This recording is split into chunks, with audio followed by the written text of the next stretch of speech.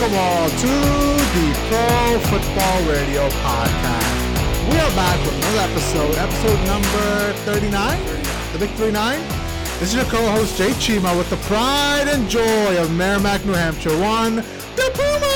Oh yes. How's it going, folks? Hope you guys had a great Thanksgiving. I know I had a great one. Yeah. Hung out at the 603 with the folks. Just sat on the couch. How's Papa and Mama Silva doing? They're doing good. They're doing good. They're getting ready to start to entertain by entertain. I mean, like, really move into warp speed of actually retiring down to South Carolina. What? Come summertime. Yeah. So they're going to South Carolina? They're thinking about it. Can we visit them down there? They got some things in motion. You know, my mom, dad, sis, and in theory, if everything goes according to plan, like maybe midsummer of 2020, they'll be able to head down and go to their forever home, retire, well deserved. So I think everything's gonna be panning out for them. So wow! Well, congratulations, Mama and Papa Silva. Yeah. That is some big news. You do know we're gonna come down there and host a show from South Carolina. Oh yeah, we're taking beach. We're taking do a beach side. We're taking Pro Football Radio on the road, just like ESPN does. We're just like that, you know. It'd be great. Recording live from Myrtle Beach, right? Yep. You know, the Panthers train in South Carolina. I think it's like an insurance issue. Yeah. That's why they don't do it in North Carolina. So yeah, we'll take it on the road. Pick on the old folks. See how the new house is. Speaking of the Panthers, you see they fired the head coach today, Ron Rivera. Breaking news. Mm-hmm. Yeah, Dave Tepper pulled the plug. Yeah, pulled the plug with 4 games left. They did it kind of in a classy way, I think. I mean, granted, the guy got you to 3 NFC South titles, brought you to your 2nd Super Bowl in franchise history. But you know, Dave Tepper. I mean, the writing was on the wall as soon as he bought the team last year, and Tepper even said it himself in his 6-minute interview on the Panthers website that, you know, he wanted to put a stamp on this franchise. He wanted to be patient with the football team. That's why he didn't do a whole lot of moves last year when he bought it.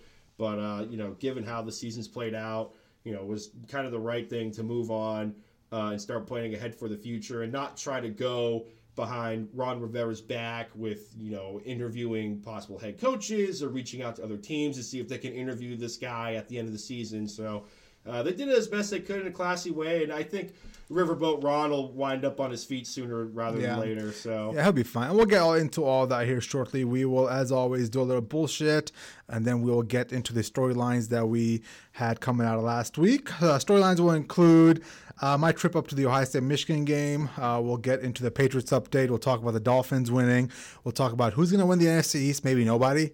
And then finally, what was your last topic? So I had the who wants to win the NFC East and the Buffalo Bills. Oh, yes. It's Buffalo Bills. Yes. Cool. Lindsay and Alex will be proud. Before that, dude, I just came back from a road trip to Ohio. Went up to the big house. Yeah, I went up to the big house, man. It's like 100,000 people? 112,000 people, man. That's like the largest in North America, right? Or it's got to be one of the tops, right? Well, I think they alternate back and forth between Penn State and Michigan. I know Ohio State's around the 105,000 mark. Michigan's around the 111,000, 112,000 mark. And then Penn State around 115,000. Yeah. There's some pretty big schools. There's some pretty big stadiums up in the Big Ten, man. It's pretty intense. But no, I had a great time, man. Went out to the folks for Thanksgiving in Ohio. Drove from Connecticut to Ohio. It was I absolutely... It's an 10-hour drive, man, and a lot of people say Jesus well, but I love driving, man. It's your car is like driving in a cloud, dude. It's so laid back. You just put on a podcast, you watch some games on your phone, like you just next thing you know you're in Ohio. You know, it's not that bad at all. Mm-hmm. But it's funny because you can tell it's starting to get Midwestern because as you leave Connecticut, you see normal people, right? And then around the middle part of Pennsylvania, you start seeing people without any teeth, right? Wow. And that's when you're driving to Western New York. Yeah, exactly, right. And you start smelling meth. You know how meth has that really weird like metallic smell? No, Jay, I don't know meth has metallic smell. You want to elaborate? Well, if nobody people from work is listening, go ahead. No, I used to work in a very, very hood area of Columbus, Ohio. Right. I used to work at my dad's carryout store. And you would have all kinds of people come in there, and you can smell meth. Meth has a very distinct smell. Cat piss, isn't it? I don't know how to explain. Like when you make it. Yeah, it's like this metallic smell that you just have coming off your body, and that's why you gotta like cook in these fucking labs and obviously drench yourself when you come out. Right. But yeah, you can smell that meth everywhere. You can see no teeth. Oh man, you kind of know a lot about meth. I don't know if I'm sitting across from Poncho or Breaking Bad. But I tell you what, on this road trip, man, I realized something about myself. And you know how, and it just hit me all of a sudden. You know how they say as you get older, you become like your dad, right? Or if you're a chick, you become like your mom, right? And I remember like on this trip out, I made it a point to not stop at anything off of a highway. So if I wanted to stop somewhere to get gas or food, it would be on a rest area on the highway. Anything off of that, I could not bring myself to do, right? And I remember thinking back, I'm like, oh my God, I'm my fucking dad. Because when we were going on road trips as kids with my parents, he would never come hell or high water, get off the freeway. He didn't want to waste time? He didn't want to waste time. Like, he was so efficient. And I remember strictly. We have a schedule to keep kids shut. Exactly, right? I remember clearly, like, on these road trips, before we were even getting in the car, me and my brother would, like, get to, like, you know, before we leave, we would gulp down a bunch of pop, or once we get to a rest area, we get those big 32-ounce gulp, you know, fucking pops, right? Yeah. And we would just take them all down immediately, right? And next thing you know, we're like, fuck, we got to pee 20 minutes later, and we're back there like, can you believe we're done? No, Jay! He's like, no! This in the cup! He's like, no, the next rest stop is 68 miles away. Oh my God! Like, fuck! So either your bladder's about to explode, or you're filling the big gulp back up. Oh, yeah, dude, I've thought about it, right? But on this trip, I remember to myself, clearly thinking, I don't want to stop. I don't want to stop and get off the fucking freeway, because then you gotta find a place. You gotta go a mile down the road. It just seems very inefficient. Jay. So it just clicked, and I've been doing this for a while now. And I think when we were up in Buffalo, we didn't stop anywhere besides. We only got off the highway once. Yeah. By once, we got 1,000 yards off the highway. Exactly, right? We got off the exit. Yeah. Giant truck stop. And I didn't even know I was doing it until, like, it just clicked, because I was like, oh, I really got to pee. Because I woke up, the first thing I do in the morning when I wake up is I drink a bunch of water, right? Then I get my coffee. By the time you drink a bunch of water and you get your coffee, like, your whole body's ready to fucking... Exactly, right? And when you drink when you drink coffee, you pee quite a bit. Or else I do, you know what I'm saying? It's sterile and I like the taste. So I remember, like, I got up, I was driving back, and I was like, I really gotta fucking pee, but I didn't pee for another 35 minutes because I was waiting for that fucking. Oh God.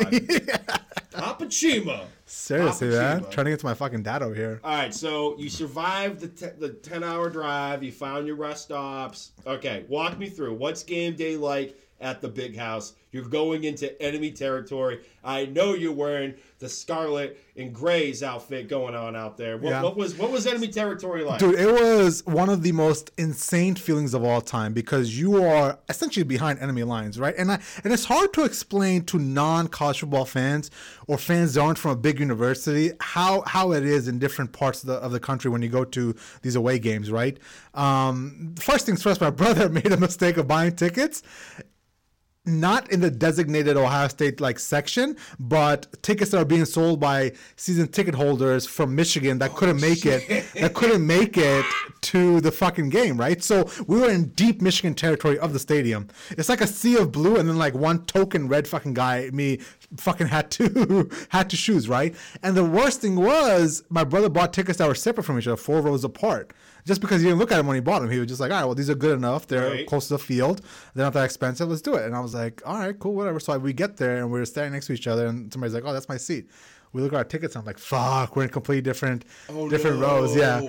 But no, it's a great feeling, man. And as the game progressed, man, like there was some serious hate coming out where people were throwing shit at me and my brother. Obviously in a different section, but he was telling me later on. This one old lady actually put her hands on me and pushed me. Like she was like 75. She was covered in fucking maize and blue. Right. She pushed me. Dude, like from the Bo Schembechler era. Oh my God, dude! Like it took everything in my power, like not to deck this lady, right? I just had to constantly tell myself in the back of my mind, never hit a woman, Jay. Right. Never hit a woman.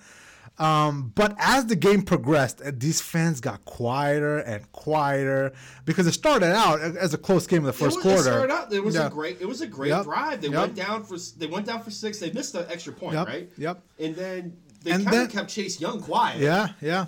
And we'll get more into this as I break down the game here in a little bit. We're actually going to do some college football stuff here in a second, but I think the one thing about this Ohio State team that's different than other Ohio State teams is Ryan Day is a different caliber of coach. And you won't hear his name just yet because it's his first time at a big-time job, but you will eventually in a couple of years. And what do I mean by that is we had this weird way of losing games the last 2 or 3 years that we weren't supposed to lose.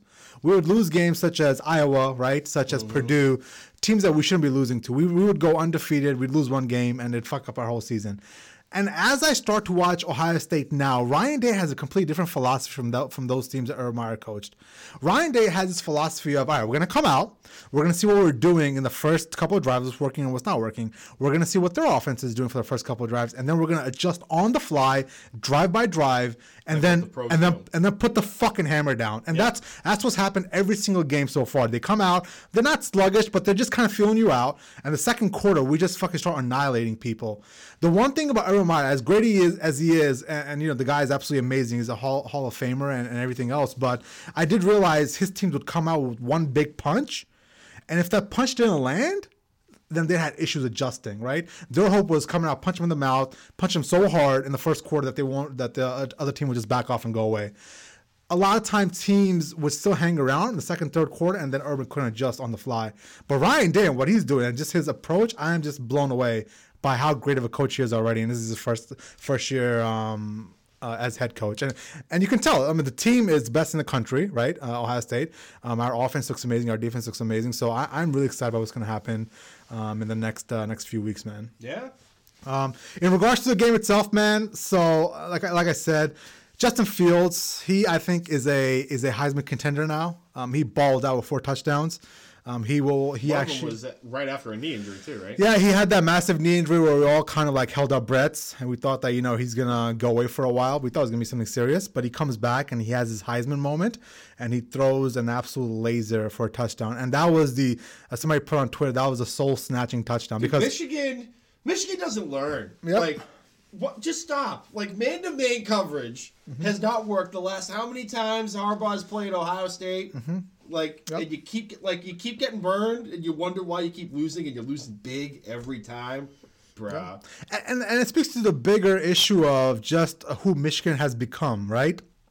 Michigan was thought as one of those pillars of college football, one of those 6 programs along with Ohio State, Michigan, Texas, Bama, USC, Notre Dame, and even Oklahoma that, you know, essentially were pillars. And if you were good, if these teams were good, it was good for college football. But as of lately, they have been a joke, right? Jim Harbaugh is 0-5 against Michigan.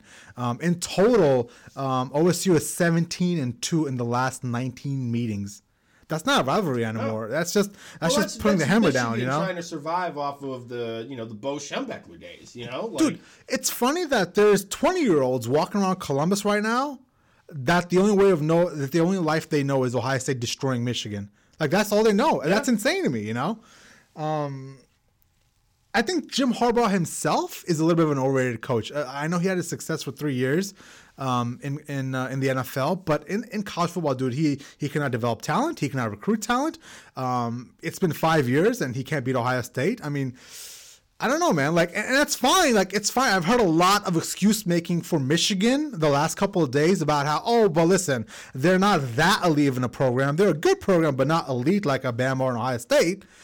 And they were like, I don't buy that. Like, what, weren't they 8th in the country? Well, at one point they were like 5 or 4 in the country as well, man. So I'm not buying that bullshit of them not being an elite college program. And if that's the Kool-Aid they want to drink, then that's fine. You can be a bum ass program and just be, you know, you'll have 9-10 wins here. But if you want to get to the big boys, like I thought you were, then you got to start fucking performing. Does Harbaugh survive this? He does because they have nobody else to go to. Okay. Michigan has nobody else to go to, and it's clear from their choices that they're not in the business of competing for national championships. They're fine with the 9-10 wins a year.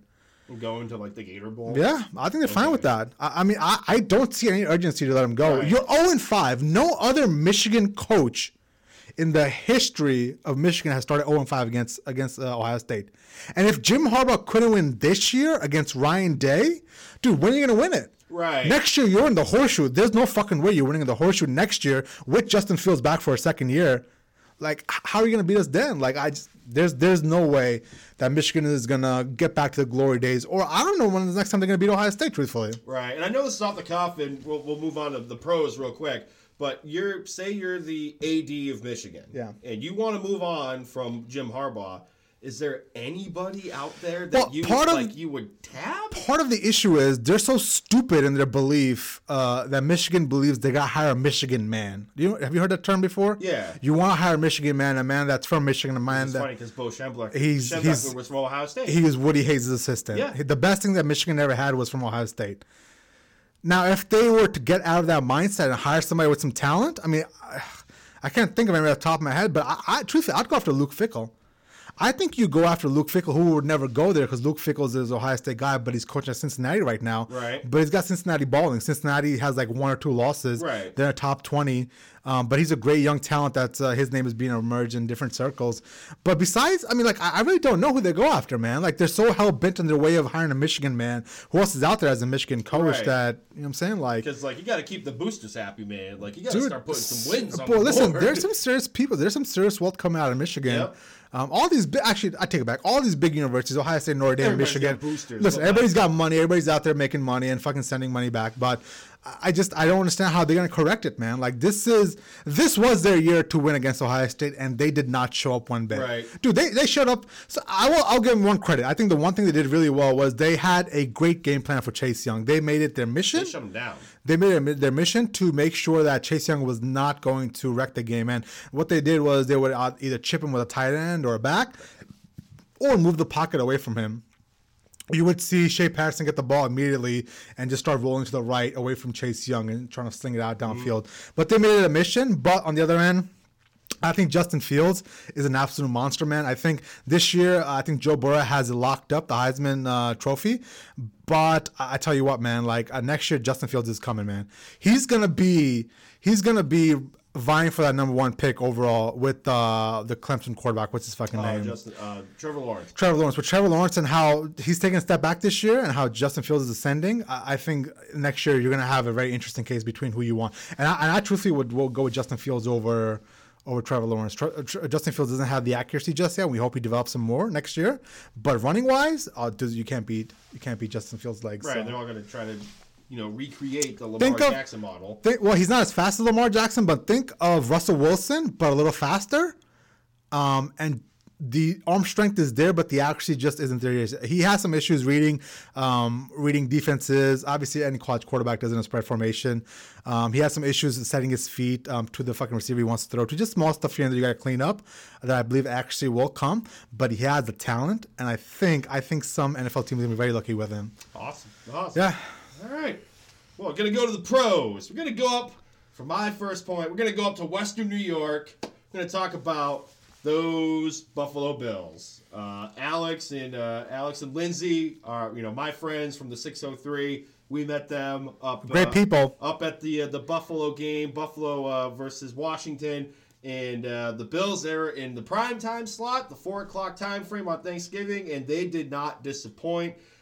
This Bills defensive line, they absolutely mauled the Dallas Cowboys for 4 sacks, an interception, and 1 fumble recovery. This was the Ed Oliver breakout game, the first-round pick out of the University of Houston. He had 4 sacks. Those 4 sacks were on him, and he had that forced fumble. And it was something to be had. Like he was just breaking through this vaunted Cowboys offensive line, and they were really having a day, pinning their ears back. They shut down Ezekiel Elliott in the second half of the game. Josh Allen, the pride and joy of the University of Wyoming, he went 19-24, 231 yards, a touchdown, 10 rushes for 43 yards and a rushing touchdown as well, too. He was really smart with the ball, didn't have any turnovers, no fumbles. Well, technically, he had that fumble on that 4th and 1 where he dropped it. He fished it out of a pile of linemen and just ran through for 3 yards to get the first down. And as soon as I saw that, I was like, yep, Buffalo's here. They're gonna be playing for real in this game. This is not gonna be an easy walkover, walk-through game for the Dallas Cowboys. And this, I don't think the general manager, Brandon Beane, and the head coach, Sean McDermott, get enough credit for the product they put on the field. Yeah, last year it was a tough watch. They were trying to get their salary cap under control, but I really liked the offseason moves they made. They got Cole Beasley from Dallas. They went with Smokey John Brown to take the defense over the top, and And they really built this offense around Josh Allen to the strength of his game. And he's taking the easy money underneath with Cole Beasley now. And I think this is one of the more complete teams in the AFC. And, call this a crazy scenario, but if Buffalo wins the rest of the year and New England drops their game to Kansas City, Buffalo could win this division. They could be AFC East champions. Yeah. And this defense is legit. The secondary is a ball-hawking unit. And, I really think this might be more sentimental, but, we drove through Buffalo when we came from Niagara Falls. We drove through the area, and it's a very blue-collar kind of city. You show up, you got your metal lunch pail, you go in, you punch the clock, you break you bust your balls, you break your ass working hard. And I think this team really represents the fans and the people that live in Buffalo really well. And I think this could be a really dangerous team come playoff time. Mm-hmm. And Josh Allen is just continuing to show strides. And their game against the Pittsburgh Steelers in 2 weeks, that got flexed into the 8:00 time frame. America wants to see the Buffalo Bills in primetime again. And I think it's great for this team to get that kind of exposure. Nice, bro. You're all in on the Bills, huh? I mean, I was riding that bandwagon of them going to the playoffs ever since the free agency window opened when they got John Brown and they got Cole Beasley, and this was on like freaking episode 15. Yeah. And I was like, they're making moves to be a playoff team. Yeah. I wasn't drinking the Kool-Aid like Mike Robinson of the NFL Network saying from the get-go that they were going to win the AFC East.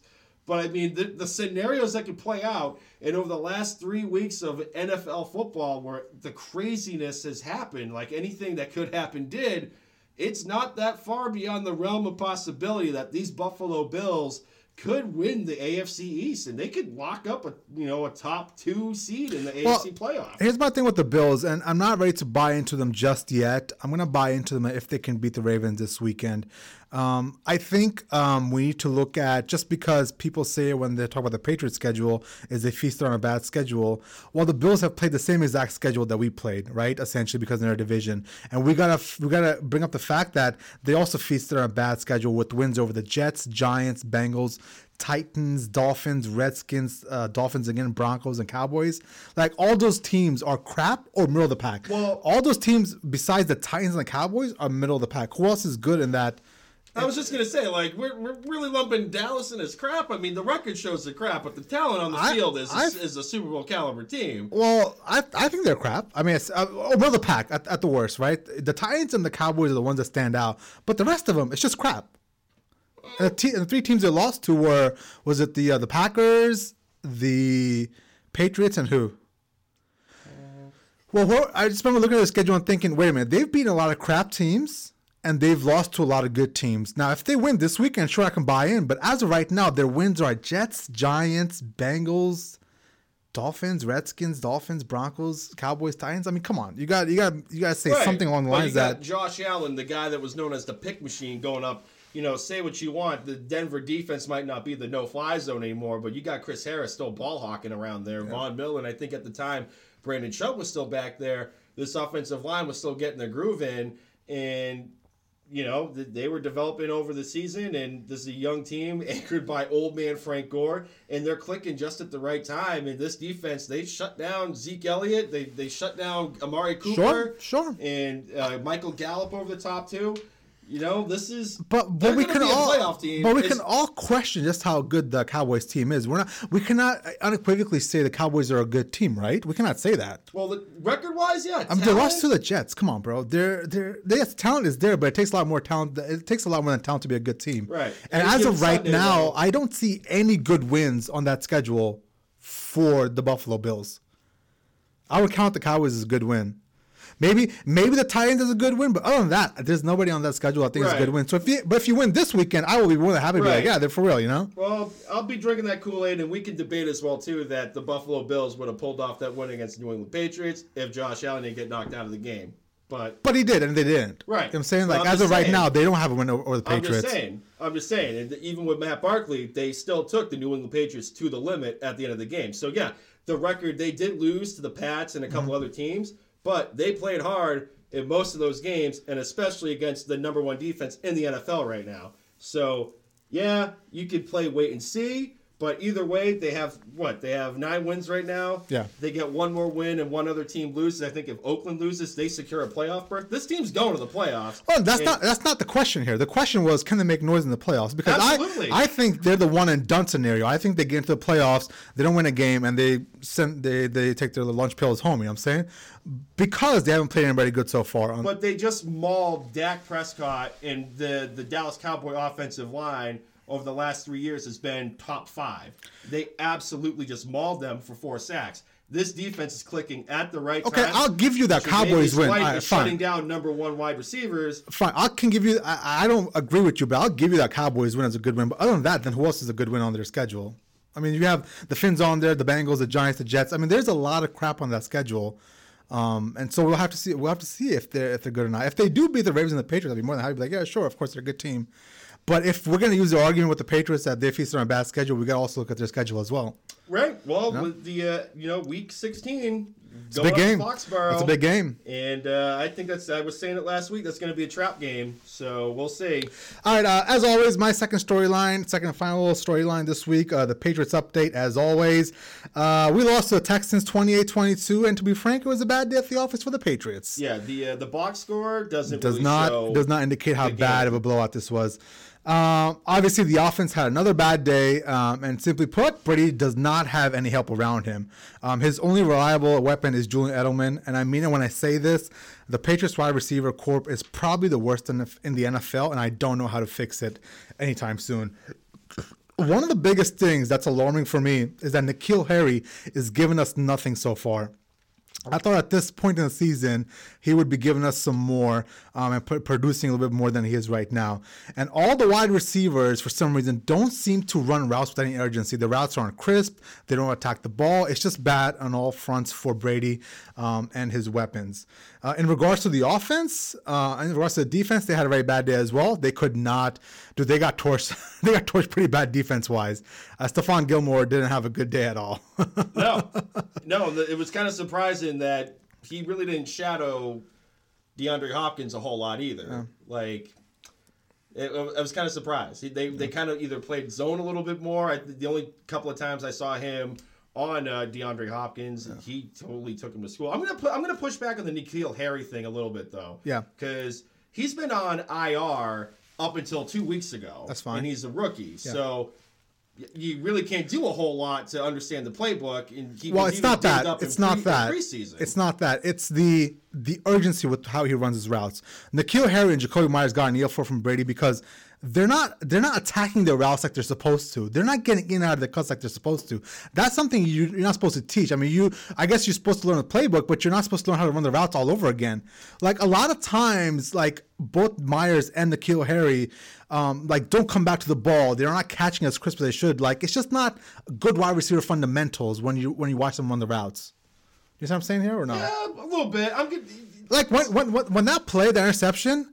There's no way with N'Keal Harry and how big his body is, do you let the fucking defender in front of you? That's what wide receiver 101. I'm not a wide receiver, but even I fucking know that. You don't let the defender in front of you, especially if you have a big body. I get if you're a small wide receiver. You know what I'm saying though? Yeah. And the big fucking elephant in the room here, the whole Brady hate, right? Let's get this out there. In my personal opinion, Brady is playing at a very high level this year. You can watch that game Sunday night and say, really? I think he was playing at a really high level. Really? You can watch that game Sunday night and say, back hard. You can't watch that game Sunday night and say he was a weak link of that offense. He had no help whatsoever. Dude, there is no speed. There is no speed on that offense. And if a lesser quarterback played for the Patriots, we would be looking at probably a 500 team right now, even with that defense. Brady on Sunday night, I thought he was moving better than he's ever in the pocket. There's times he's ducking and diving left and right and making absolute laser throws down the field. I see no slowing down in his game. I just see the whole offense around him not being that good. Okay. I'm going to compare stats for two players. All right. Since week 4, Tom Brady has 11 passing touchdowns, 6 interceptions, 59.2 completion percentage, 80.3 passer rating, 6.2 yards per attempt. Player X, 10 passing touchdowns, 5 picks, 63.2 completion percentage, passer rating of 85.7, and yards per attempt is 6.3. Who's player X? Well, I mean, I don't know. Who's player X? Mitchell Trubisky. Yeah. He is putting up stats of Mitchell Trubisky right now since week 8. Mm-hmm. Some of this has to start going on Brady. Like he's been throwing ahead, he's been throwing behind wide receivers, he's been airmailing it a few times. Granted, I will give you one of those bombs down the field. Edelman didn't even run the right route. That was on him. N'Keal Harry, that pick, yeah, that was on him a little bit too. And Jacoby Myers is not. None of these guys are getting separation, but Tom Brady's not doing a whole lot of favors either. He's airmailing the ball. I don't understand how a lot of people can say that exact statement. A lot of the receivers weren't getting separation, but Brady sucks. Like, I don't understand how those two statements work in tandem. Look at the wide receiver core that Mitchell Trubisky has. Allen Robinson's the only one that's doing any work, short of Anthony Miller last week. And then you have Taylor Gabriel, the gadget play player. And per Pro Football Focus, the offensive line of the New England Patriots is light years better in both pass protection and run blocking than the Chicago Bears. And he's still putting up stats of Mitchell Trubisky since week 4. Mm-hmm. So this is kind of playing out like a scenario that if the Pats are going to go to the playoffs. It's whether or not how the scenario plays out, if they win the division or if for some reason they end up as a wild card team. I think it's going to go the route of Peyton Manning, when he won the Super Bowl and relied more on the defense, and hopefully this run game can get some signs of life and they can lean on that a little bit more. But Tom Brady's not playing really good. And you can call it Brady hate all you want. A lot of people up in the 603 can call it Brady hate all they want to, but the numbers don't lie. He's been playing bad for the last 4 weeks, and it's kind of it's troubling that we're going into the teeth of the season where they had Lamar Jackson. They beat Dallas. They went down to Houston. They played another good quarterback, another good offensive unit here, and now they have Kansas City rolling to town. This isn't the part of the year where we could say, oh, they're just fine-tuning their offense. Like that was like the first 4 weeks of the season when you're playing, like you said, with Buffalo crap teams. And this is a bad part of the year to start laying eggs as Tom Brady. They have to find some semblance of a run game, and this defense has to keep doing what they're doing in order to make it to the playoffs. So what's the prediction? Is Brady washed up? Is he done? Does he go away now? I mean, because I've heard that quite a bit as well, where it's like, hey, I think it's time for him to hang it up here. I think here's what I've been saying for the last 3 months, and people have been railing on me on Twitter I've been ranking it as this.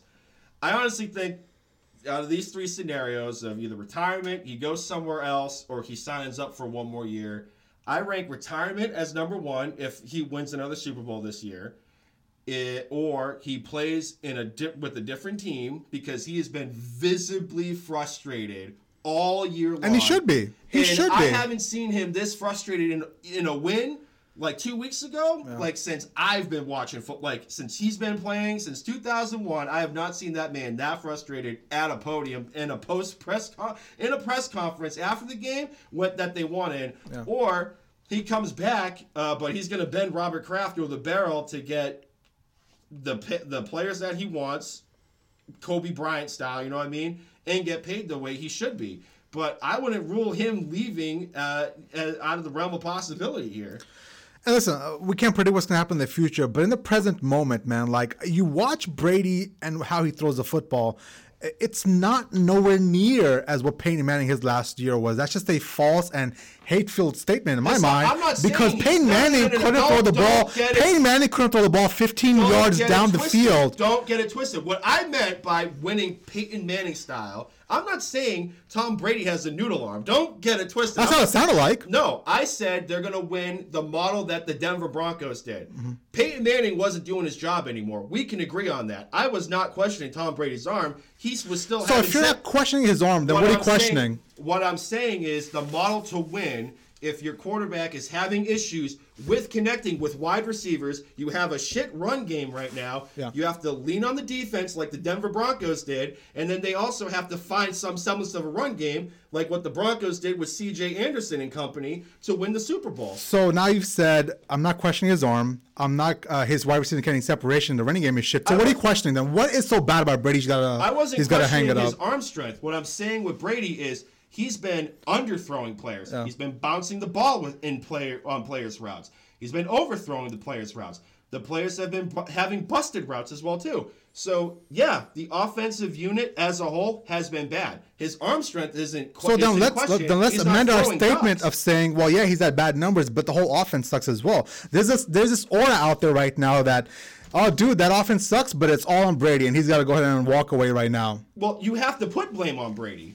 Like if you, I don't think so. I can sit here. I watched that game Sunday night, and I saw a guy that can throw the football still down the field. I saw a guy that can move in the pocket as good as he's ever been, and all I can see is 6 seconds of protection with no fucking separation. Chris Collinsworth on national TV pointed it out 4 or 5 different times that there are routes being run by these wide receivers. There's no separation one bit. But if you can sit here through 12, 13 weeks of football and say that he hasn't underthrown a player, bounced the ball. Never said that once. He missed 2 throws on Sunday night. But there's 2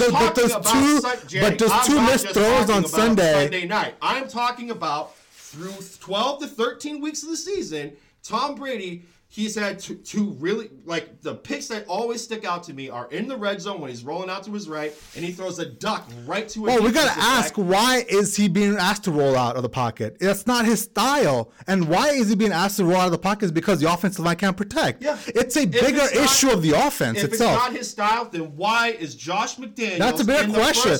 That's a bigger question. Bootleg? That's a bigger question. Because this offensive line, yeah, at the eye test, it's bad. But when you look at the stats of the sack rate, adjusted sack rate, quarterback pressures, quarterback hits, in pass protection, they're 6 out of 32 teams. Mm-hmm. So some of these, yeah, there is plenty of blame to go around. From Edelman to N'Keal Harry to Jacoby Myers to insert tight end here, but you have to put some blame on Tom Brady with some of these throws that he's making of underthrowing people, overthrowing people, or just bad throws and throwing interceptions. Well, that's a Trubisky stats. Well, that's 2 completely different statements there, because you said you gotta see some of these throws that he's making that are not accurate or not good, and his offense sucks, but he's also as bad as Mitch Trubisky. Like, that's 2 completely different things right there. But the stats, you compare those to Mitch Trubisky, they are the same. They are the same since week 4. And Mitch. So what you're saying is you'd rather have Mitch Trubisky over Tom Brady. I mean, you said the statement: if a sub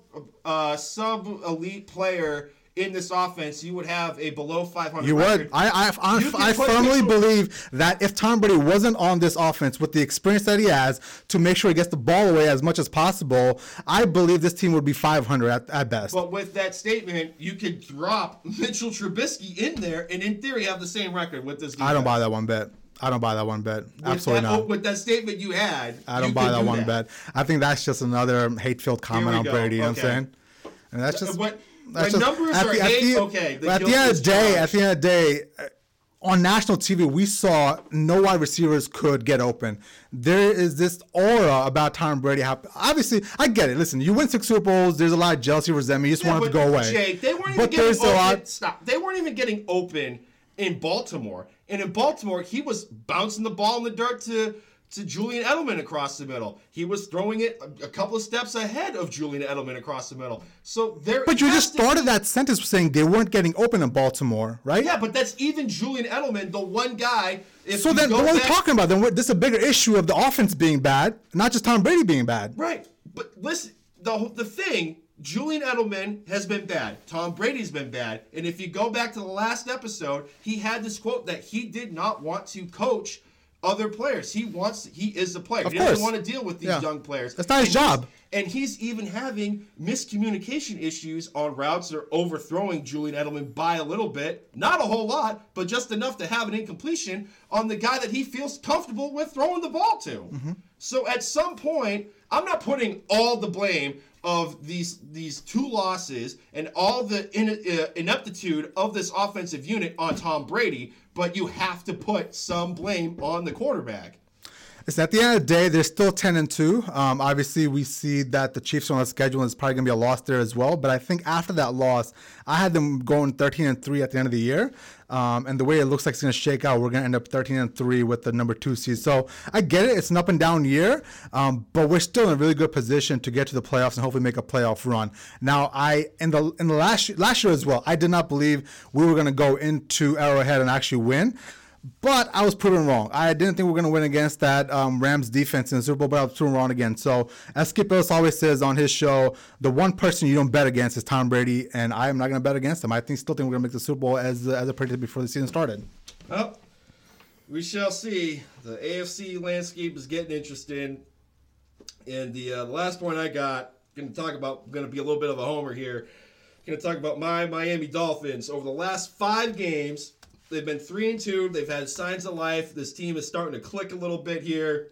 Devontae Parker, last week against the Philadelphia Eagles, he's had his career best game, 7 receptions, 159 yards, 2 touchdowns on 10 targets, and he's under contract through next season. Through until 2021. Then he's an unrestricted free agent. But everybody seems to be clicking. I mean, they've been the butt of a bunch of people's jokes. But this team has been playing hard every single game for Coach Flores, Coach Flo, and the fans, myself, everybody down in Slattery's, my boy Billy over there. They seem to be buying into what the Miami Dolphins want to do, which is to finally address the fact that we need to tear it down, go down the studs, get some good character guys. And Brian Flores has done a hell of a job with the people he has to work with. And I know he's not... It'd be crazy for me to say that he wins Coach of the Year, but with what he's doing, he should be getting a Coach of the Year vote or two with what he has down in South Beach. And I think, they're on the right track with what they're trying to do in the upcoming drafts with all the draft capital that they have. And, this is my take here. But just based on some of the reports that have been coming out over the last couple of weeks, especially leading up into the Philadelphia Eagles game, specifically with Josh Rosen, that he's been making strides in practice. He's getting a better grip of the playbook. He really imitated Carson Wentz well as the scout team guy. I think what I would do if I was Chris Grier in the draft, I would either go after a defensive player or offensive lineman and not worry about the quarterback class until Trevor Lawrence comes out and see what you have with Josh Rosen next year, because everything you have the cards to play with. You have a couple of face cards. I'm not saying you got pocket aces, but you got a couple of face cards that have been dealt your way, so you can cash in with those to win the big pot. And I think they're playing with house money right now with their draft picks, and I really think that they're onto something good here to provide Dolphin fans like myself a little bit of glimmer of hope moving forward in the coming years. Dude, I can't believe they're winning games, man. Like you would think the conventional wisdom would be just to kind of lose out and figure out what the best draft positions. But I think right now they're playing themselves out of Chase Young. Right. And I get the coaches don't want to go into a game saying they're going to lose, they're going to tank. But here's the thing too is with Flores, he's a prideful guy. He grew up hard. I think most coaches don't want to lose football games. They'll go into games thinking they can win. Right. But in the back of my mind, you got to know a little bit of the overall. And he's coming from the Bill Belichick school of coaching as well, too. And at some point, and I think this is why the Cincinnati Bengals finally went back to Andy Dalton as quarterback, is, if you're a first-year head coach and you're riding your players like Coach Flo is, in order to do that, you need to see results. And if you're riding your players hard and you keep going out there taking an L, you're going to lose the locker room. So they have, say if they keep winning out, they have the draft capital to trade up to get a Chase Young if they wanted to. But they have these face cards that they can play with come the draft in 2020. Yeah. And I think they're laying the foundation. And Christian Wilkins is a character. If you go back after listening to this episode, if you go to YouTube and you check out that trick play, probably one of the greatest trick plays. That was pretty impressive. Short of the Super Bowl, the Philly special. At the end of the play, you got Christian Wilkins, and he's kind of pointing to everybody on the Philadelphia Eagles, just pointing at him, laughing. And that like I said a couple of months ago when we drafted Christian Wilkins. This is a guy that has the potential to be the face of the franchise, like a Jason Taylor, a Zach Taylor. Definitely a cornerstone to build around, and he's a character and a half. So I'm glad we got him on our team, and the future's bright for the Finns fans. So I'm excited. Who would, in a perfect world next year, who would you want them to draft? You want Trevor Lawrence as a quarterback? Is that what you want? So next year, 2020, I would either have them take Chase Young or go after an offensive lineman. Okay. I don't know who the hot offensive lineman is, but I don't know either right now. This is way too early for draft analysis. But definitely someone in the offensive line, because it doesn't matter who you draft back there. If it's Trevor Lawrence, if it's Tua, if it's Joe Burrow, if it's Jordan Love out of Utah State. And if there's no offensive line to protect this guy, nobody's going to succeed. So you need to build. You can't do what the Cleveland Browns have done and address every position on the football field except for the trenches. You need to start from the lines and work yourself out. So that's where I'm at. Cool. Any other storylines for week? No, that one's it. Cool. We're 45 minutes in, and we'll get Fuck to it. we'll We get finish to when we friggin' finish. we'll get to our week 14 storyline. Is that correct? Yeah. Dude, I'm just trying to get sad, bro. We got 4 more weeks of NFL football, regular season. And then it's in the playoffs, and next thing you know, football will be over. Oh, yes. Oh, you know what? I forgot. Cry me a river. I forgot about the NFC East. Real quick, nobody wants to win that goddamn division. Let's roll that into this this next segment about the Cowboys and the Bears, because we're talking about the Cowboys anyways, right? Right. So let's have you start off with the NFC least and how nobody wants to win that. Yeah, so... Speaking of which, bad loss for the Eagles, by the way. No doubt. Oh, my God. So Thursday Night Football has the Cowboys going up to Chicago, up to Soldier Field to play the Chicago Bears. And, the Chicago Bears... The Dallas Cowboys, rather, they're on some hard times right now. They lost to New England. Jerry Jones comes out, fire and brimstone. People were reading between the lines thinking that Jason Garrett's on borrowed time. You think on paper, they should have a layup against the Buffalo Bills. Come out, lay an egg. Yep. He lost his job that night. Jerry Jones comes out crying in a press conference. He's crying in the locker room. Michael Bennett's yelling in the middle of a locker room saying we need to play with more heart. The Philadelphia Eagles lay an egg last week as well, too. The Washington Redskins win. And the crazy thing is everybody in this division is playing the game of, I don't want it, you take it. No, I don't want it, you take it. Can we go ahead and say this is the worst division in the NFL this year? No shit. Because a 7-win team could win this division. A 7-9 win team could win this division. Think about that. The crazy scenario is the Washington Redskins could string 4 wins together. Oh my God. And win the division if the Cowboys and Eagles lay an egg. They're a run heavy team under Bill Callahan, and 3 out of the 4 teams that they're playing, the Green Bay Packers, the New York Giants, and the Dallas Cowboys one more time, they're all atrocious against the run, and Darius Geis is finding his legs finally after waiting a year and 13 games. But back to Thursday Night Football. Jason Garrett and company, they need to either believe in analytics or they don't. But don't go for it on, say, 4th and 2 from your 19-yard line, and then when the game starts coming down to crunch time, when it's 4th and 5, and you have Ezekiel Elliott back there, and you decide to get cute and just punt the ball, either stick to your guns or actually start buying into analytics, but don't be that coach that's trying to appease Jerry Jones by thinking outside the box on the fly. They need to stick with the game plan, and they need to do what gets this offense going, and that is feeding Ezekiel Elliott. Against Buffalo in the first half, he was dynamic in the offense. He was involved in the pass game. He was involved in the running game. I think at one point in the first half, he was close to almost 100 yards. I think he ended the day at 100 yards, but in the fourth quarter, he only touched the ball 2 times. Yeah. Ezekiel Elliott, you need to feed that guy. The offense goes through him, so get him more involved. You do that, you open up the passing lanes for Michael Gallup and Amari Cooper. The defense, they need to step up big time. I know they're missing Leighton Vander Esch. He's going to miss this game. He could possibly miss the season with a spinal stenosis injury in his neck, and it could potentially be career-threatening as well, too. So he's not playing this game, not playing anytime soon, and they should be able to step up and rebound as a defensive unit against the Chicago Bears offensive line. They're toward the bottom of the league in both run blocking and pass protection.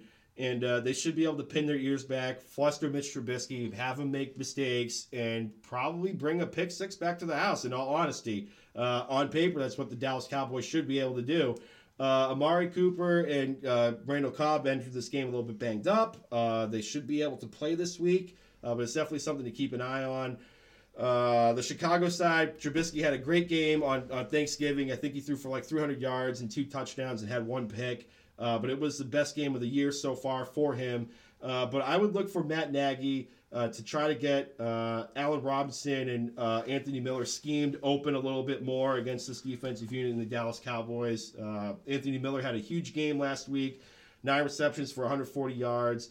I think they're going to try to go back to the well with him, especially if Taylor Gabriel's not able to play. And Chuck Pagano, this is going to fall on you, buddy, because if you want to you want to cement a win at home, you have to do what the Buffalo Bills did and maul this offensive line. I think Khalil Mack, he could have a bounce back game. He's been pretty quiet this year.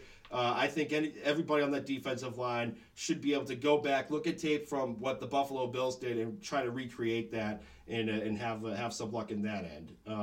The Vegas over/under is 42.5. Give me the over and give me Chicago at home. And Chicago is also a 3-point underdog in this game. Oh, that's tough. So listen, the Thanksgiving loss, 26-15, was rock bottom for the Jason Garrett era. I don't think I've seen darker times in his old tenure. It's gotta suck, man, being a Cowboys fan, knowing you have some amazing talent, right? But you're still a mediocre, middle of the pack, 6-6 team. And on top of that, the owner, Jerry Jones, he can't seem to see that his team is mediocre, and he's out there saying shit like, we're going to write the greatest story of all time and come back and win the Super Bowl. Where the fuck he was saying? Like, how can he be that delusional? Now, I will say that Jason Garrett lost his job on Thursday. With the national stage on Thanksgiving and all eyes on you after a pretty bad loss to the Patriots and all this heat coming at you for a whole week, you still have your guys come out flat and lose in a blowout for a while. It was 26-7 for a long time. That's considered a blowout in the NFL. They got a garbage touchdown late to kind of bring it closer. But luckily, the Cowboys play in the NFC East and still somehow managed to have the inside track on winning that division. On the other end, the Bears, man, they had a win on Thanksgiving over the Lions, 24-20. Trubisky wasn't his bad self and managed to put together a fairly complete game, ending with 338 yards, 3 touchdowns, and 1 INT. Now, I hope the Bears don't get swept up in this all of a sudden optimism for Trubisky and somehow give him the job next year as well. I still think he's a bad quarterback. Now, we really will know over the next four games what Trubisky is made out of, because the next 4 games for the Bears are murderers row. You got the Cowboys, the Packers, Chiefs, and Vikings. Essentially, he's playing for his job at that point. I can see them going 0-4 in that stretch, or even 1-3. And I can see Trubisky not being the quarterback of the Bears next year. I somehow am buying into the Cowboys here for a rout of 42-17. I think with all the shit going down and everything they're hearing about their coach, they gotta have some sort of pride, man. There's too much talent on that roster just to kind of let all this shit come in their way, kind of have them come out another flat game. You know what I'm saying? So, right. Well, but maybe I'm asking for too much here again, because I thought it was going to happen against the fucking Bills the other week. Well, the crazy thing, before we go into the next game, is, Jerry Jones did his usual radio spot. Do impersonation. 105.3 The Fan down in Dallas, and they were talking about Jason Garrett. And, Jerry Jones comes out and says, well, Jason's the right man for the job. We like Jason. Why was he crying? Why aren't you crying to imitate him? We've been through a lot with Jason Garrett, Jay. But, in my interview, I told 105.3 The Fan down in Dallas that Jason Garrett is the right man for the job. And I think that Jason Garrett is going to be a head coach in the NFL next year in 2020. Now, people can read that one of 2 ways. They can either read that more logically, that Jason Garrett is not going to get a contract extension. He's not. They're going to let him walk, bro. He's not going to get a contract extension. He's going to hook on with another team. Ian Rappaport last week. I heard the Giants name a couple times. Reported that the New York Giants could but potentially... off that report, somebody else reported that only the Jason Garrett camp thinks the Giants are a potential landing spot. So whatever the fuck that means. Well, yeah, it's a silly season. But you could think conspiracy theory-wise that Jerry Jones may just want to keep a puppet around just to pull the strings and might be crazy enough to have Jason Garrett come back. Listen, and puppets never work in the NFL, and I don't understand how these owners or GMs are so delusional, thinking they can control a head coach. Man, think about what's happening with Dorsey up in Cleveland. How he wanted Freddie Kitchen as his puppet. See how that's working out right now. Right, but with Jerry Jones, I wouldn't put it past him. He's fucking delusional. Jimmy Johnson, when they won those 3 Super Bowls, he was the head coach. He was the general manager. He was getting all the love. All the love. And Jerry Jones was the guy just hanging out, drinking sweet tea up in the press box. And he wasn't a fan of that anymore. And he kicked Jimmy Johnson out of there. Why doesn't he just come down and coach the fucking team at this point? Yeah, he could pull a Ted Turner with the Atlanta Braves when he bought it. Oh but that's why I think some people, it's not that far beyond the realm of possibility that Jerry might be crazy enough to bring him back just to have some guy to say, do as I say. Yeah. All right, next up, Ravens versus the Bills, man. Welcome to the top, the Baltimore Ravens.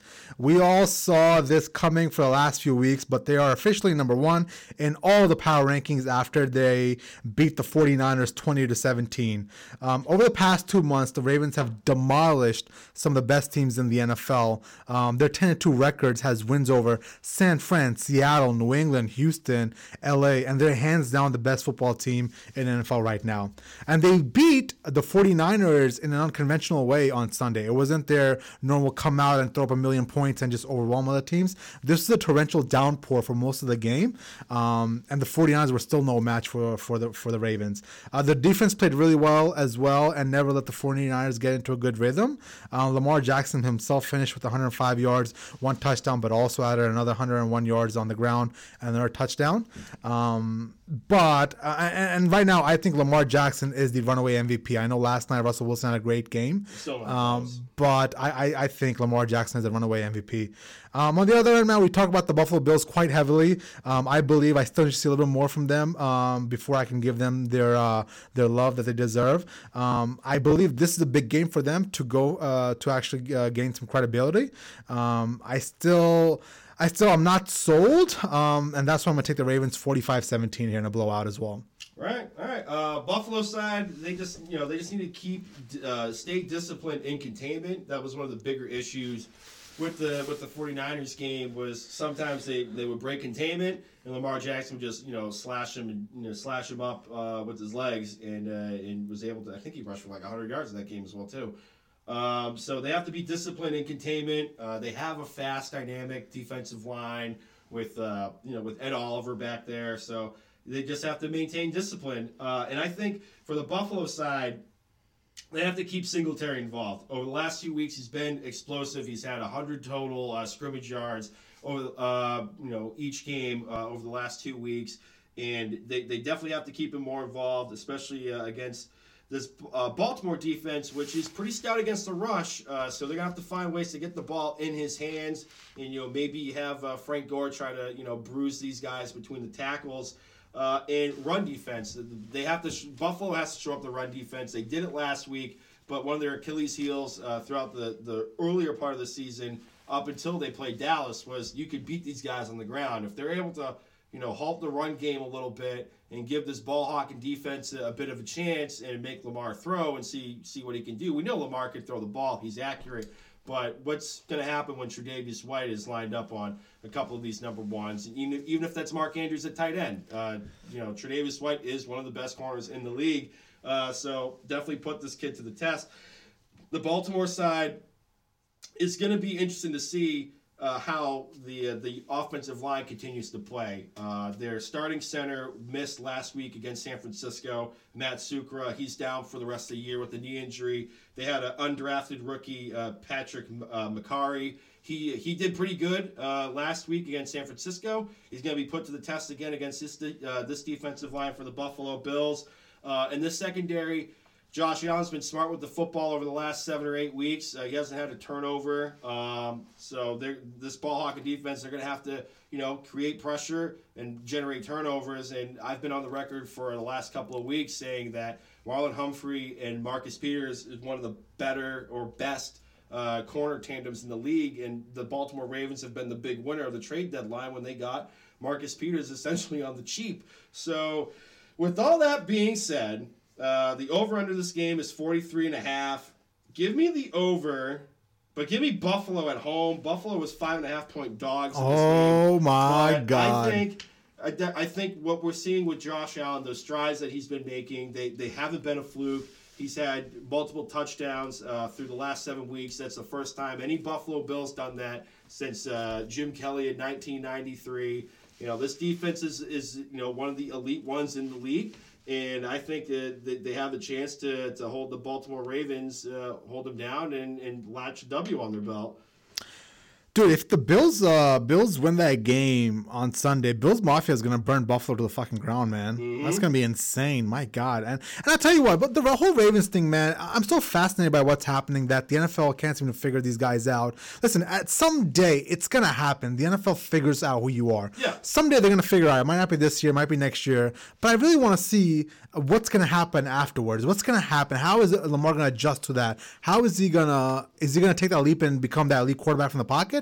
Or is he going to regress back to that three completion guy from the Chargers game last year, If you look back at the Chargers game, granted this was his rookie year, but this has been brought up a lot of times, specifically by John Breach of CBS Sports, that in that Chargers game, the Chargers played like 8 defensive backs on that defense, and they shut down the running lanes and made him try to throw, and he couldn't throw the football. One of the things that does anyone have the stones to put like 8 DBs back there? The Patriots did that. I'm sorry, the Texans did that Sunday night against the Patriots.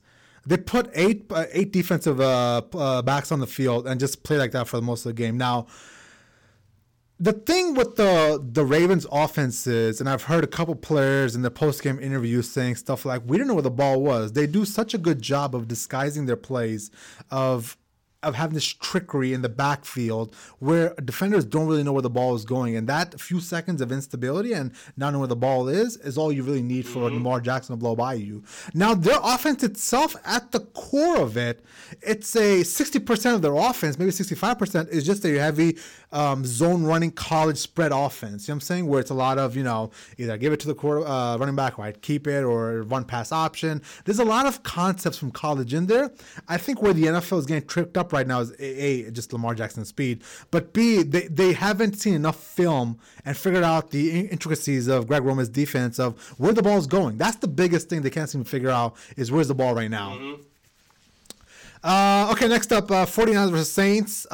Big game. Big game. I mean, 49ers went from first seed to fifth. Oh, that's one of my points, man. So the 49ers hung in tough for a while versus the Ravens, but ultimately they couldn't make big plays in the second half, and the accuracy of the Baltimore kicker, Justin Tucker, just did them in. The loss to Ravens and the Seattle win last night drops San Fran from first all the way down to fifth. That's a massive swing, man. The NFC is so competitive, it's unreal right now.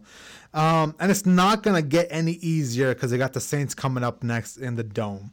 The Saints themselves won 26-18 over the Falcons on Thanksgiving evening. They didn't play their cleanest game, but executed well enough to clinch a playoff spot and win the NFC South Championship. The defense played really well as well against Atlanta. Cam Jordan led the charge, finishing with 4 sacks. He's up to 13.5 sacks for the year, and he's going to try to tie the team record with 17 in the last 4 weeks. And I think he can get it. Now, the Saints, after their win over the NFC South, have to turn their attention to the number 1 seed, and a win over the 49ers will be a great start in getting that number 1 seed. I got the Saints winning 35-28 at home in the Thunderdome. All right. Well, for the 49ers side, through with their 2 losses to the Ravens and to the Seattle Seahawks, I still think that they've shown that they are a legitimate Super Bowl contender even through those 2 losses. They've played hard throughout the entire time.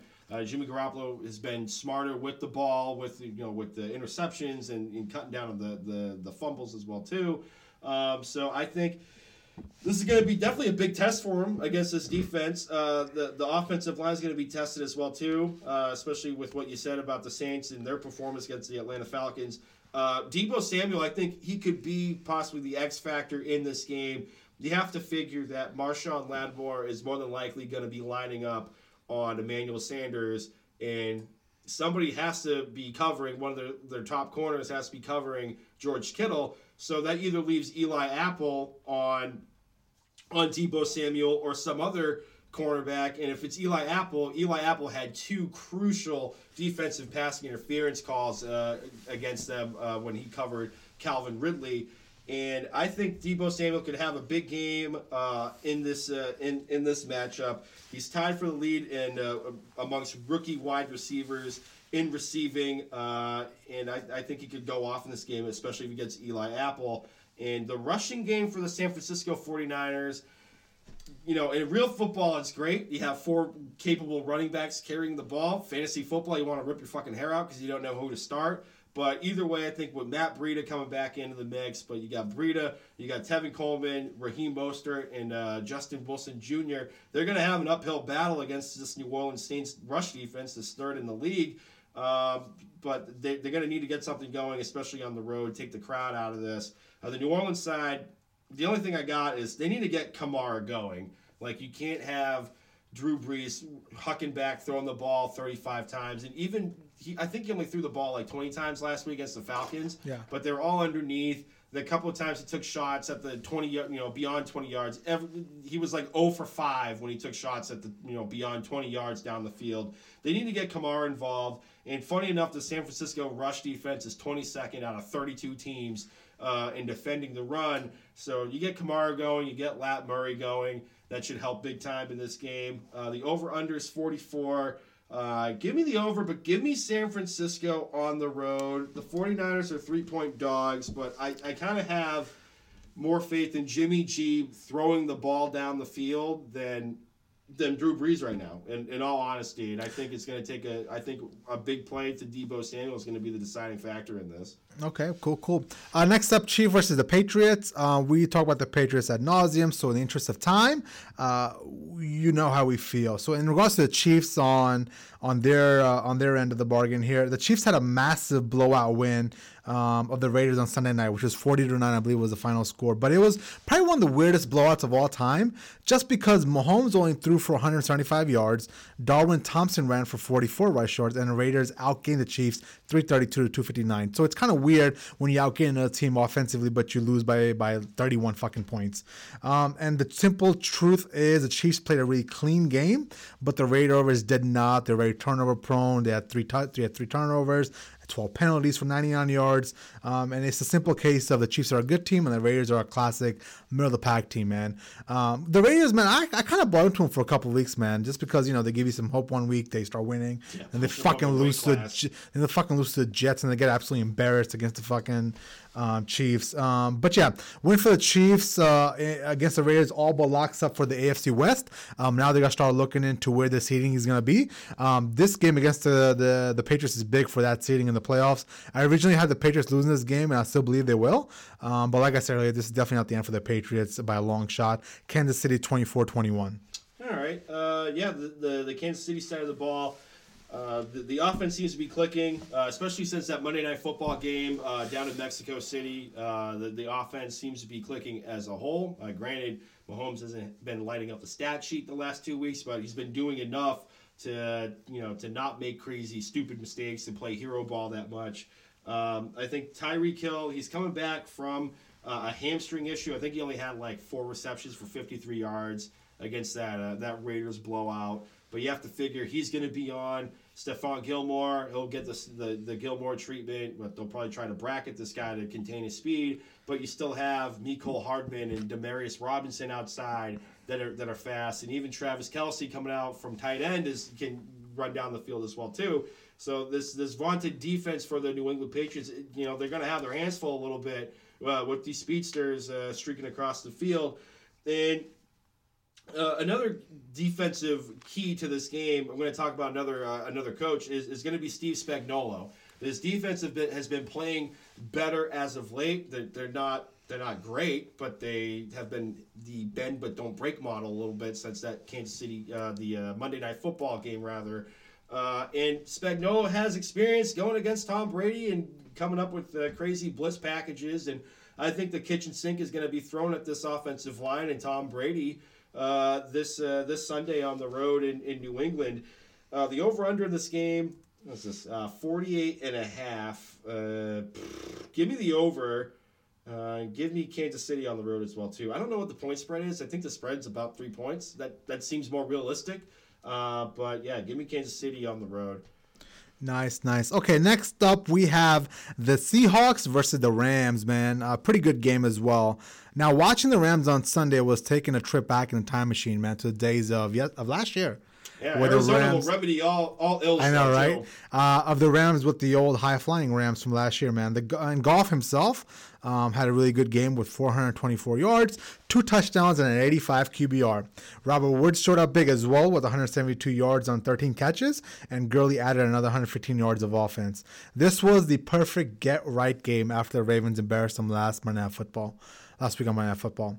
Now, the big question is, will this be a springboard to a playoff run, or is just a win over a bad team? This week's game versus the Seahawks will tell us a lot about what this Rams team is all about, especially it being home. Seattle won. On the other hand, Seattle won last night, 37-30 over the Vikings in Monday Night Football. And I wonder how my buddy Aaron, the Vikings fan, is doing today. You know what? I'll say this, Aaron. I'm gonna talk to you real quick. That was a great game last night. And yeah, Kirk Cousins is 0 for 8 on Monday Night Football. Yeah. But he almost brought him back. He did. It wasn't like he laid an egg from the get-go. That was down to the wire in a fluky interception. So I'm not putting that whole loss on I'm not either. Cousins. So it's funny because last night I started watching this game, man. I believe it was 10-0 off the jump, right, or something like that. Yeah. The Vikings got up. They came out quick. I fell asleep, no lie. I woke up, and then all of a sudden it was like 24 to like 10 or 17, whatever it was. Like the Seahawks were up by like quite a bit. And then I see the score this morning, and it was like a final of only 7 points. I'm like, oh my god, this is kind of back and forth in that game. But I was just super tired, and unlike the West Coast, it's fucking midnight here when these games are going on, right? On the Seahawks side, man, last night I think they're trying to find a really good 1-2 punch with Carson and Penny. Penny seems to really have kind of carved himself a nice little role in that running game. Now, my biggest issue is, man, Carson just fumbles so much. Obviously, he didn't last night, but my god, it's going to come back to bite them down the road. The Seahawks are sitting pretty at 10-2 and in the lead of the NFC West. I still think the Rams are going to win this week, though, just because I think they're getting ready to make a little bit of a run here and make some noise. 28-24 Rams.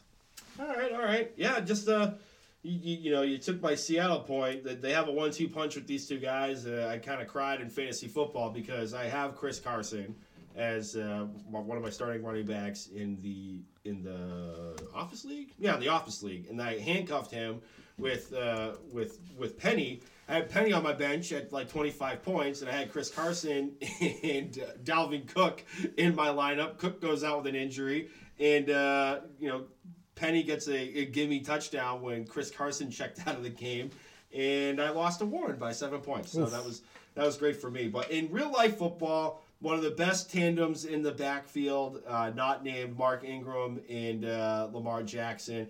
And I think Brian Schottenheimer, to the dismay of many Seahawk fans, is going to continue to force feed the ball down people's throats, especially since nobody knows where Tyler Lockett is because he's on the field, but he hasn't done anything. Over the last 4 games, he has 4 receptions for 54 yards.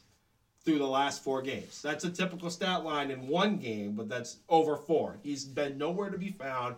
Part of that's been he had the flu last week. He also had that scary ankle injury where they thought they were going to have to do some surgery to drain some blood out. So he's been dinged up in this, but it's not a good look, especially when he's been one of the more capable deep threats at wide receiver in the NFL. They've been relying more on DK Metcalf or Decaf Metcalf, as Joe Tessitore called him last night, and a couple other wide receivers. So they're just going to continue to run the ball down their throat. The Rams side, they've been better a little bit on defending the rush, but I think they're just going to have the ultimate test with these two guys. But Cooper Kupp, I think he could have a big game. This isn't the Legion of Boom anymore. I think Cooper Kupp could have a big game. Robert Woods went off last week against the Arizona Cardinals. I think he had like 150-plus receiving yards. He was a friggin' beast last week. But I think they could recreate that this week against this lackluster, for a better term, secondary. That's the Seattle Seahawks. With all that being said, the over-under is 48. Again, give me the over and give me the Rams at home. They're going to have to win out to keep their playoff hopes alive as a wild card team, and I think they start here. Nice.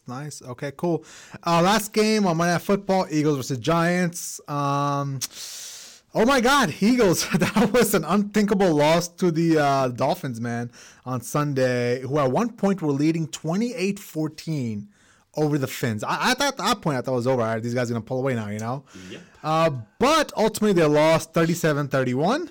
Now, Eagles needed this win to stay in the race for the NFC East, but I fear this might be over now, especially with the 2-game lead at the 5-7 and 6-6, right? Yeah. So I guess they're still there, but I don't see them beating the Cowboys, man. Wentz had a productive day, and the offense seemed to show up, but some critical failures such as drop passes, overthrown balls, bad penalties, missed field goals really did them in the second half.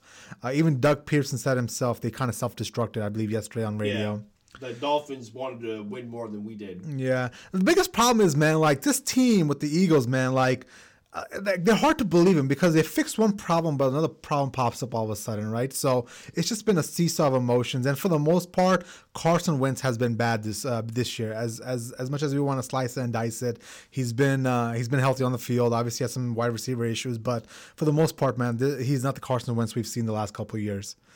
Now the Giants, man, if the Eagles are bad, the Giants are even worse. They had an embarrassing loss of 31-13 to the Packers. They are 2-10 right now after 8 straight losses, and this might be the worst I've seen the Giants in a long time. Maybe ever. These are some really dark days for this franchise. Now, a lot of blame will go around for this bad season, man, including Dave Gettleman, just being the choices that he's made in the draft. Pat Shurmur will ultimately be the fall guy. I don't see him coming back next year. But in my eyes, the real reason the Giants are this bad is because of Daniel Jones. He is a very bad quarterback. DJ finished Sunday with 240 yards, 1 touchdown, and 3 interceptions. This year, he has more turnovers than touchdowns. 21 turnovers with 11 INTs and 10 fumbles and 18 touchdowns. And I'm seeing the same issues I saw in college, man. A lot of inaccurate throws, a lot of poor decision-making skills. Now, obviously, I'll wait to make my final assessment about 18, 20 games in started. But I don't see this kid improving much to be an elite quarterback next year. I think at the end of the day, Eagles win a tight one, 21-17. And hopefully they can kind of get back into the NFC East race with that win on Monday night. Yeah, especially like the Giants side. Even Steve Tisch, he was interviewed today saying that at the end of the season, they're going to take everything under consideration, and they want the Giants fans to feel like their voice is heard. I think at the end of the day, Pat Shurmur is probably going to get canned. Just because of how things have been playing out. The offense hasn't been panning out. They're not really even using Saquon Barkley that much, so either he's more hurt than people are letting on, or it's just bad play calling. I don't think he should have come back that quickly from a high ankle sprain like that. Right. I'm kind of leaning more towards the injury myself, but the Giants side, DJ just needs to be making better decisions with the football. He makes throws that are they're perfect throws in the end zone to Sterling Shepard or Darius Slayton a couple of weeks ago, and you're like, okay, like that's a perfect throw. He's got the perfect arm.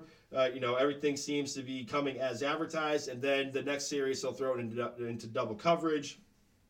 But I think this is a good spot for him to try to bounce back and keep the decision making on the better side of things. The Philadelphia Eagles are just a complete gas can on defense. I mean, when you're throwing for 3 touchdowns in Carson Wentz's case, and you still lose to the lowly Miami Dolphins, you got to start asking questions about they're up 28-14 at one point. How bad the defense is. So I think Daniel Jones is in the right spot to bounce back, going through the rookie woes. At this rate, he's had about as many interceptions and turnovers as Peyton Manning his rookie year, and he panned out okay. So we'll see what happens with Daniel Jones. Uphill battle for Saquon Barkley. Like I said, they haven't been using him much. They're going to have to get him more involved in the pass game. The front four for the Eagles are stout against the run, but have a linebacker covering him in passing games. I think it could be interesting for Saquon Barkley to try to get some momentum going. The defense, Jesus Christ, is it bad. Janoris Jenkins, he was chirping after the game against the Green Bay Packers, saying he wants to shadow people more. All the top corners shadow the number 1 wide receivers. He was bitching at the defensive coordinator. And I'm going to be quite honest, I haven't seen anything from Janoris Jenkins to warrant him shadowing anybody because the defense has been that bad for the New York Giants. The Eagles side, God, the secondary just needs to cover somebody. I mean, they've been just a leaky faucet all season long. The wide receivers need to be able to catch a ball. I mean, Alshon Jeffrey, he went off last week against the Miami Dolphins. He had 9 receptions, 137 yards, and a touchdown. I think it's very doable for him to recreate that stat line this week. With all that said, the over-under is 47. The defenses for both sides are atrocious, so give me the over. But give me the New York Giants, just with the heat that's been turned on from upper management. I think Pat Shurmur's going to have to open the playbook more to try to save his job at this point. And I think it's a lost cause. I think he's going no matter what. Who knows, man? It's the Mara family. Yeah. Like, you know, who friggin' knows? Who knows? At this rate, all bets are off, especially this NFL season. And I think Daniel Jones can have a decent day against this gas can of a secondary of the Philadelphia Eagles. So give me the Giants at home. Nice. Okay, well, an hour and 20 minutes in, we have got to all of our content. For those of you still sticking around, we thank you and we appreciate the support. Would you want to plug it up, Gwitzer? Yeah, so this episode can be found, along with our previous ones, on SoundCloud, Spotify, Google Play, Stitcher, under Pro Football Radio Podcast. Facebook and Instagram is Pro Football Radio Podcast. Twitter at PFR Podcast. I'm on Twitter, Brando_Puma. Jay Chima's at Jay Chima. Like, subscribe, download, share these episodes. Follow us on social media. Check my weekly post out on Fridays for fantasy football, Fantasy Friday, last minute waiver wire claims. We're now into the fantasy playoffs. It's time to win or go home. You don't want to be laying a goose egg in the first round of the playoffs, so definitely check that out on Friday. It's normally out around 10 o'clock in the morning.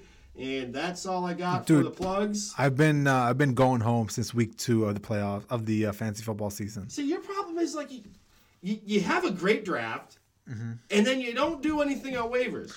But I feel like that negates. Listen, like I think you shouldn't make any moves at least 4 to 5 weeks in. You want to give your draft at least 4 to 5 weeks to see if they pan out or not. If you're making moves 2 weeks in, then you had a bad draft. Right, but if you're not dropping a starting guy in your lineup the first 2 weeks. If you're going to make waiver wire moves, it's for somebody on the bench, that's already sitting down there. So it's take a speculative ad. Shake your head all you want, man. You gotta be active. I just can't. You can't wait till after you hit the iceberg because that didn't do shit. Just look at the Titanic. And Freddie Soliotis, I'm playing you in the first round, aka McMahon's Fire, and Freddie Soliotis. You're fired! Freddie, I'm on your team, brother, man. I'm rooting for nothing more than you to take down this jackass over here. That title's coming over with me. Team Freddie. # Team Freddie. Don't be mad because you ain't making moves. All right, guys. Well, thank you so much for tuning in. We appreciate every one of you guys. We'll talk to you next week. Bye.